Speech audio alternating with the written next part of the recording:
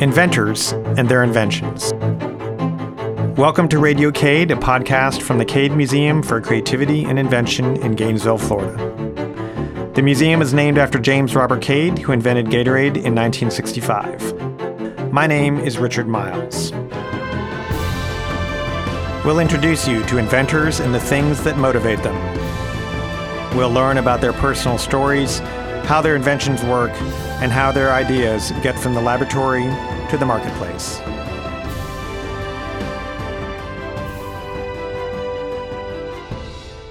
Serial inventors. I'm not talking about people who invented cornflakes and Wheaties, but people who have lots and lots of ideas and patents. And today I'm pleased to welcome one such person, Richard Melker, a University of Florida professor emeritus of anesthesiology, who holds 69 issued U.S. patents, with many others pending, as well as hundreds of foreign patents. Welcome to Radio Cade, Dr. Melker. Thank you so much for having me. Okay, if I call you Richard? Please. Two Richards in the room here, so what could go wrong? Very. So, Richard, you hold patents for everything from disappearing sunscreen to a new kind of oxygen saturation sensor. So, first thing I got to ask you, are patents like kids? Do you even have a favorite, or do you just have to love all of them equally?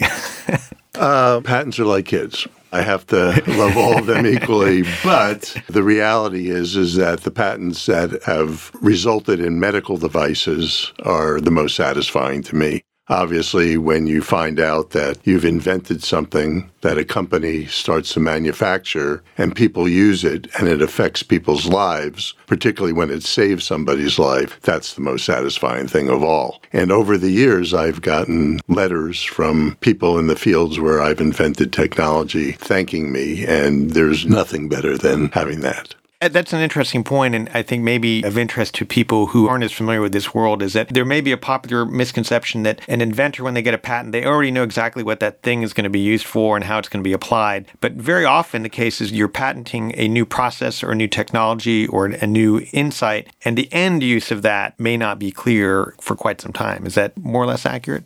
I would think that's somewhat accurate. In my case, usually when I conceive of a product, and when you're inventing something, it's called a conception.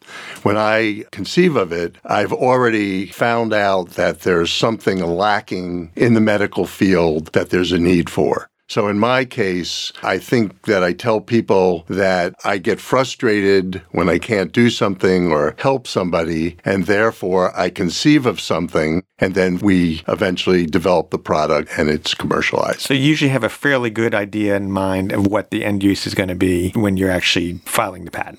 In my case, I think that's true. Of course, with many of my products, once they're on the market, somebody else goes, right. I can use this for something else, or I have a better way or a different way of using it. So I would say that I conceive of a way of using it. Frequently, that's what happens. It's used as I conceived of it, but there are a lot of really bright people out there, and they're always thinking of very good ideas, particularly in the medical profession, right. And I'm sure in other scientific professions as well. So let's talk about a few of those ideas that you've had. Your background is in anesthesiology. You see problems, you say, gee, I wish there was a solution, and that was kind of the starting point, right, for some of these inventions. What was your first patent? Why don't we start there? My first issued patent or my first attempt at a patent are quite different. So my first ideas came out when I was a intern and a resident out in California, and I would be involved in taking care of a child, and there was something that I wanted to have available that wasn't available. So at that point, being a resident, I was able to file my own patents. I wasn't really working for somebody who had rights to that technology, and I took our meager savings and I spent it on a patent attorney, and turned out that both of the ideas I had already been patented. So my wife put a stop to me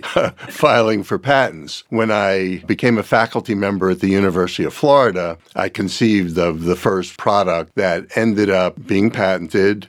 We found a company to license it from the University of Florida. They developed the product, and it was extremely successful. And what was that product? The first product I developed was an emergency airway. So normally in an emergency situation, an anesthesiologist or an ER physician or an ENT will put a tube down the throat of the patient so that they can breathe for the patient. under certain circumstances, particularly with facial trauma or other unusual situations, you're unable to put that tube in. So I developed a emergency airway that could be inserted in the area of the trachea to ventilate those patients. And the predominant use today is in the military, although it's used outside the hospital in what we call pre-hospital care, emergency care, fairly frequently as well. Interesting. So have most of your patents then been in the same general realm of breathing, or how would you characterize most of your ideas? Right. So early on, I specialized in one area, and so most of my patents were related to that. I became very interested in ventilation, which is a big topic right now with the coronavirus, is how we're going to ventilate all these people who have pneumonia. And there were ventilators, very sophisticated, expensive ventilators that are used in the hospitals. But what do you do outside the hospital? Well, what they were doing at the time is just squeezing a bag. And so my collaborators and I think it's very important to point out that a lot of times it's not by yourself. You work with other people. So my collaborators and I started looking at ways of making small ventilators that could be used outside the hospital. Interesting. So one thing that just occurred to me, there are a lot of really good doctors out there that see patients every day. They know what they're doing. There are a lot of good researchers out there, but they don't all become inventors. So the question is, why? What distinguishes you in the fact that not only are you there in a clinical situation, you say, well, here's a problem, and gosh, I wish we had this. You actually then take that extra step and invent, why don't other people do that, right? Because they see the same things, presumably, and they have the same frustrations and problems. So why isn't every doctor working in a clinic also an inventor? So you made an extremely important observation. I believe that doctors all the time are jury-rigging or working with technology that they could make better, but they're so busy and they don't understand or they haven't been taught all the steps that are required to take the idea of how they would improve that product to the point where it becomes a commercial product. And at the University of Florida, at one point, I actually taught a course to the faculty in the College of Medicine on how to protect their ideas, because it's very important that you protect the idea, how you disclose the idea to the university, and then how the steps after that are required for commercialization. So that's a great point. If I understand you correctly, essentially these doctors are inventors. They just don't know it. They've come up with shortcuts that they're actually employing, but that extra step of thinking, okay, what would this look like as an actual product? They either don't have the time or the knowledge to do that. Exactly. So yes, I think the knowledge part is extremely important. I will take one quick aside and tell you that at one point we put together a course for people in industry who actually commercialize the products, brought them into the hospitals, and let them see how their products were being used. Interesting. And their engineers in particular recognized improvements in their products when they saw how the doctors were having to use their products and work around problems with the products. So to me, the perfect world is where engineers and physicians in my field get together and jointly understand what the needs are. That reminds me of a story I heard several years ago. I want to say it's University of Arizona, maybe Arizona State University, in which their School of Entrepreneurship decided that instead of just sort of taking a bunch of business students or future MBAs and say, okay, be an entrepreneur, think of a company idea and market it. What they found when they did that is that the quality of the ideas was actually not that great. You'd have business students go, okay, we're going to do a t-shirt shop. There was no revolutionary breakthrough. But what they did is they paired them with, I think, nursing students. And the nurses had all sorts of ideas, exactly what you're talking about, having been in the environment in which you're trying to get something done and you've got to modify this or jury rig that. They had the actual insights into what could be commercially successful. And those people, paired with the business people, got great entrepreneurs, or at least entrepreneurial projects for school, in a way that just telling somebody think of a great idea didn't yield those sort of results. Absolutely. I think you hit the nail on the head. And one of the courses I taught was a course in the College of Engineering where we got engineers and students from the business school. And we would have people come in and tell them what their ideas were. And we would put teams together so that we could do a business plan. We could figure out how to commercialize the product. You need all those different people. And the course was on product development and intellectual property. So they had to learn about patent law to protect the idea. And then they had to figure out how to take this idea and and turn it into a commercial product. So that's a wonderful way to work. And if you look at many of my products, there are a lot of inventors on them. Many of them are engineers, some of them are physicians, and occasionally we even have somebody from the business school.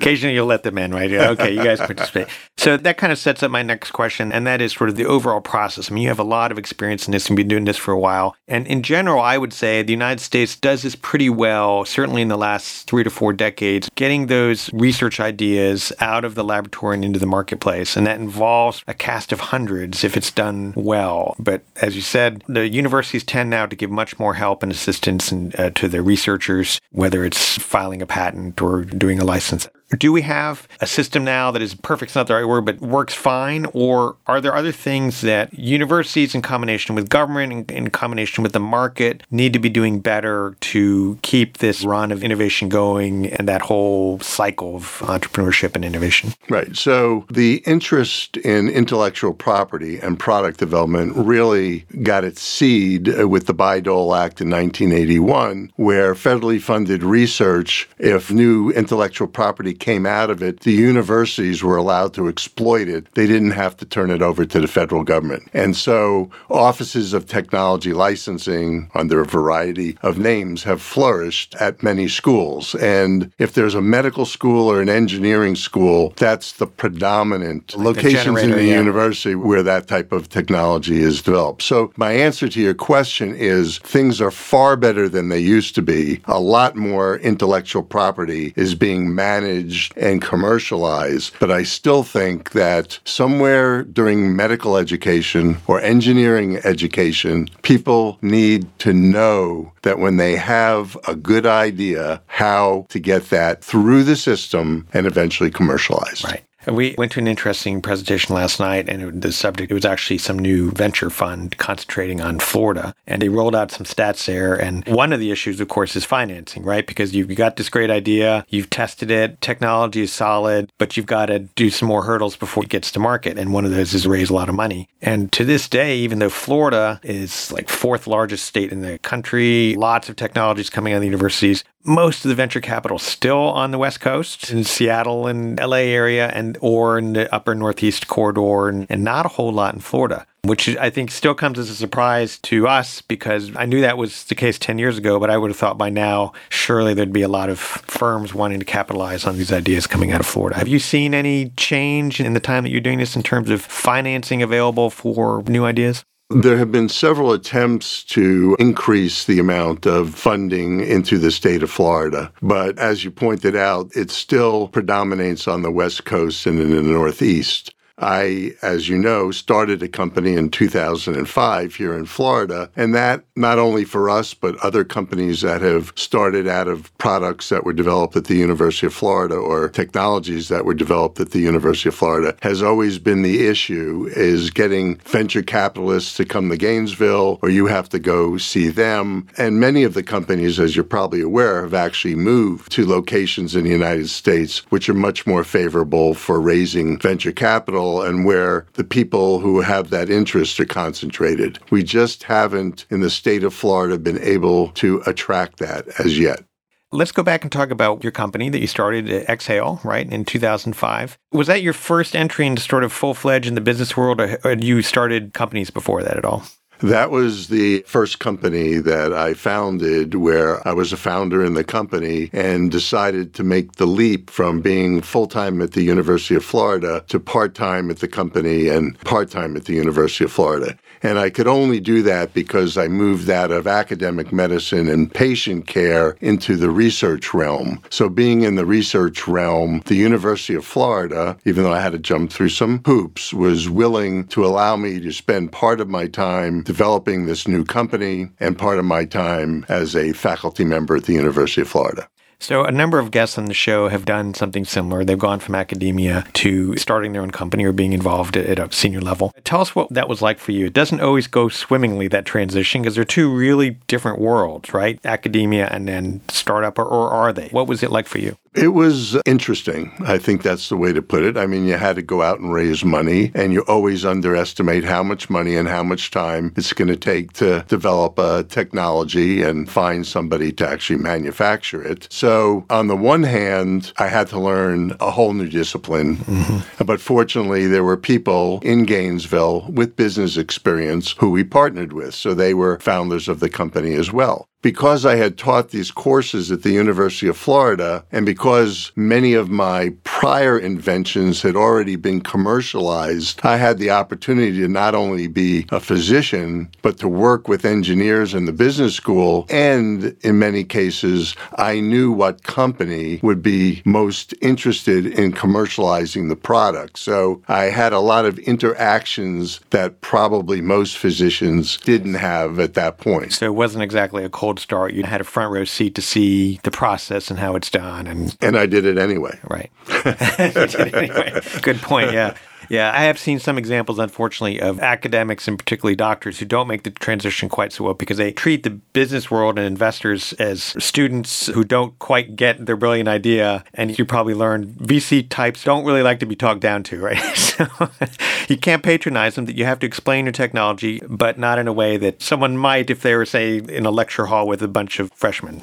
Right. So one of the things I think is my strong suit is the ability to talk to people who are non-physicians, not in the medical world, in the language that they understand what it is that we're trying to do. Right. And I think that is extremely important because I've been to many presentations where they are to venture capitalists or to people who are not from the medical world, where the doctor just had a really difficult time getting them excited because they never really grasped the potential of the technology. I'm sure you've probably been to some of these pitch competitions. And again, I hate to pick on doctors, but I remember seeing one, it was like 4 doctors. It was slide after slide as if they were at a medical conference with nothing but regression analysis and all this data up there. And you can do maybe one of those slides, right? But after that, you got to talk, like you said, about how it's going to solve your problem. This is where it's positioned in the market, et cetera, and not just more data, right? Exactly. So if I worked with a physician who is planning or was involved in a startup company, the first thing I did is took their slide deck and turned the 60 slides into 5 slides. And I said, you have got 5 minutes. And I'm sure they argued that every one of those 60 slides was absolutely essential, right? Exactly. But the elevator pitch, Yep. Can I sink the hook into somebody, get them interested? Later on, there will be people who may be interested in 30 of the 60 slides. And a lot of it has to do with when they see how excited you are, how invested you are in the technology. But you have to remember they're business people. They want to know how they're going to make money. And I think Shark Tank is a perfect example for most people when you look at them and it's a yes or a no, particularly Kevin O'Leary, who says, how am I going to make money? And that's what the real world of capitalism is about. Right. And I remember I got a really interesting insight from a VC. I think we were both judges in a competition. And he said, look, our company's going to do due diligence, et cetera. But when I hear a pitch, I assume that the technology you described to me works as you describe it. Now tell me how it's going to make me rich, right? But instead, the doctor's sort of like working through a geometry proof. If A, then B, and B, they see what you would do at an academic conference proving your idea. And they're like, no, got it. Idea works. Now, how are we going to make money off it? Exactly. And I think what happens is good VCs have their own people who will come in and analyze the potential of your technology. So you tell them what you think it's worth. And then they decide, okay, this probably could be commercially successful. And then they'll bring in their own experts. Although, in my experience, that's been a two-sided coin. Because one of my most successful products, I took to several companies, and they had scientific advisory boards. And it was turned down by 2 of the largest medical device manufacturers in the world. And the third company I went to had a totally different philosophy, if you'd like to talk about it. And the product has been one of the most successful products I ever developed. Wow. So you've seen it all. Yeah. Let me ask a little bit about you. Like many of the folks on our show, you originally hail from New York City, but you grew up in Florida. I understand your dad started his own company, was a stockbroker. How old were you, first of all, when you moved to Florida? Well, I love living in Florida, obviously, and I went to the University of Florida for 2 years after I graduated from high school, but then I moved to New York, and I didn't initially have any idea of what I was going to do. So if I could take a quick aside, Sure. The worst question in the world for me that I get asked and medical students get asked and people get asked in every interview is, what do you want to be doing in 5 years and 10 years from now? And my answer is, I don't have the slightest idea. And I think, at least for me, I just kept growing and moving off into different directions as I found things that were interesting and exciting and had potential. And so when you're young, you may answer that question because you're being interviewed. But I think the reality is, keep an open mind. Don't focus too early on what you want to be. Just absorb everything around you. Certainly, the son of a physician may have parents who move them in that direction, or the son or daughter of a lawyer may move them in that direction. But in general, my advice is, when you go to college, just absorb as much as you can. And that's what happened to me. I didn't like this. I didn't like this. And then one day I enrolled in a course, and then I knew what direction I would be moving in.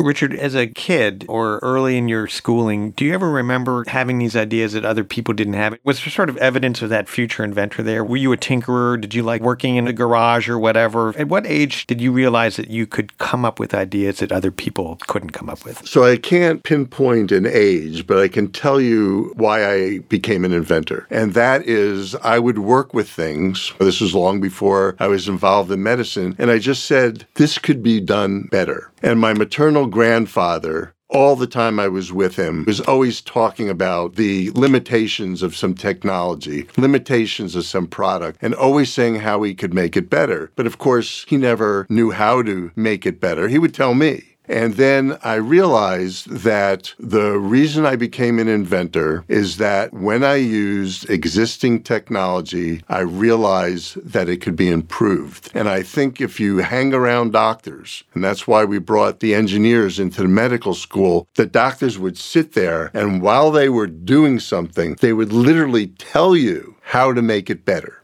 Now, they didn't know all the steps that it would take, but I started very young just being a malcontent with the way things were. And for some reason, I started to realize that it was possible to improve upon them. And very early on, when I filed one of my first patents, I said, will I ever file another patent? Will there ever be another idea? And then you realize, as you keep your notebook, you never get to get all your ideas out. And so what happens is you start picking the ones that are most likely to be successful and commercialized. And I think if you're an inventor your whole life. You always have some level of discontent with what's out there, and you think you have that ego that you can make it better. Well, we actually have an idea at the Kid Museum. I don't know if we'll ever implement it, but we thought, wouldn't it be cool to maybe have a day where we open up the museum and the park and invite people to bring basically their DIY inventions. In other words, an existing product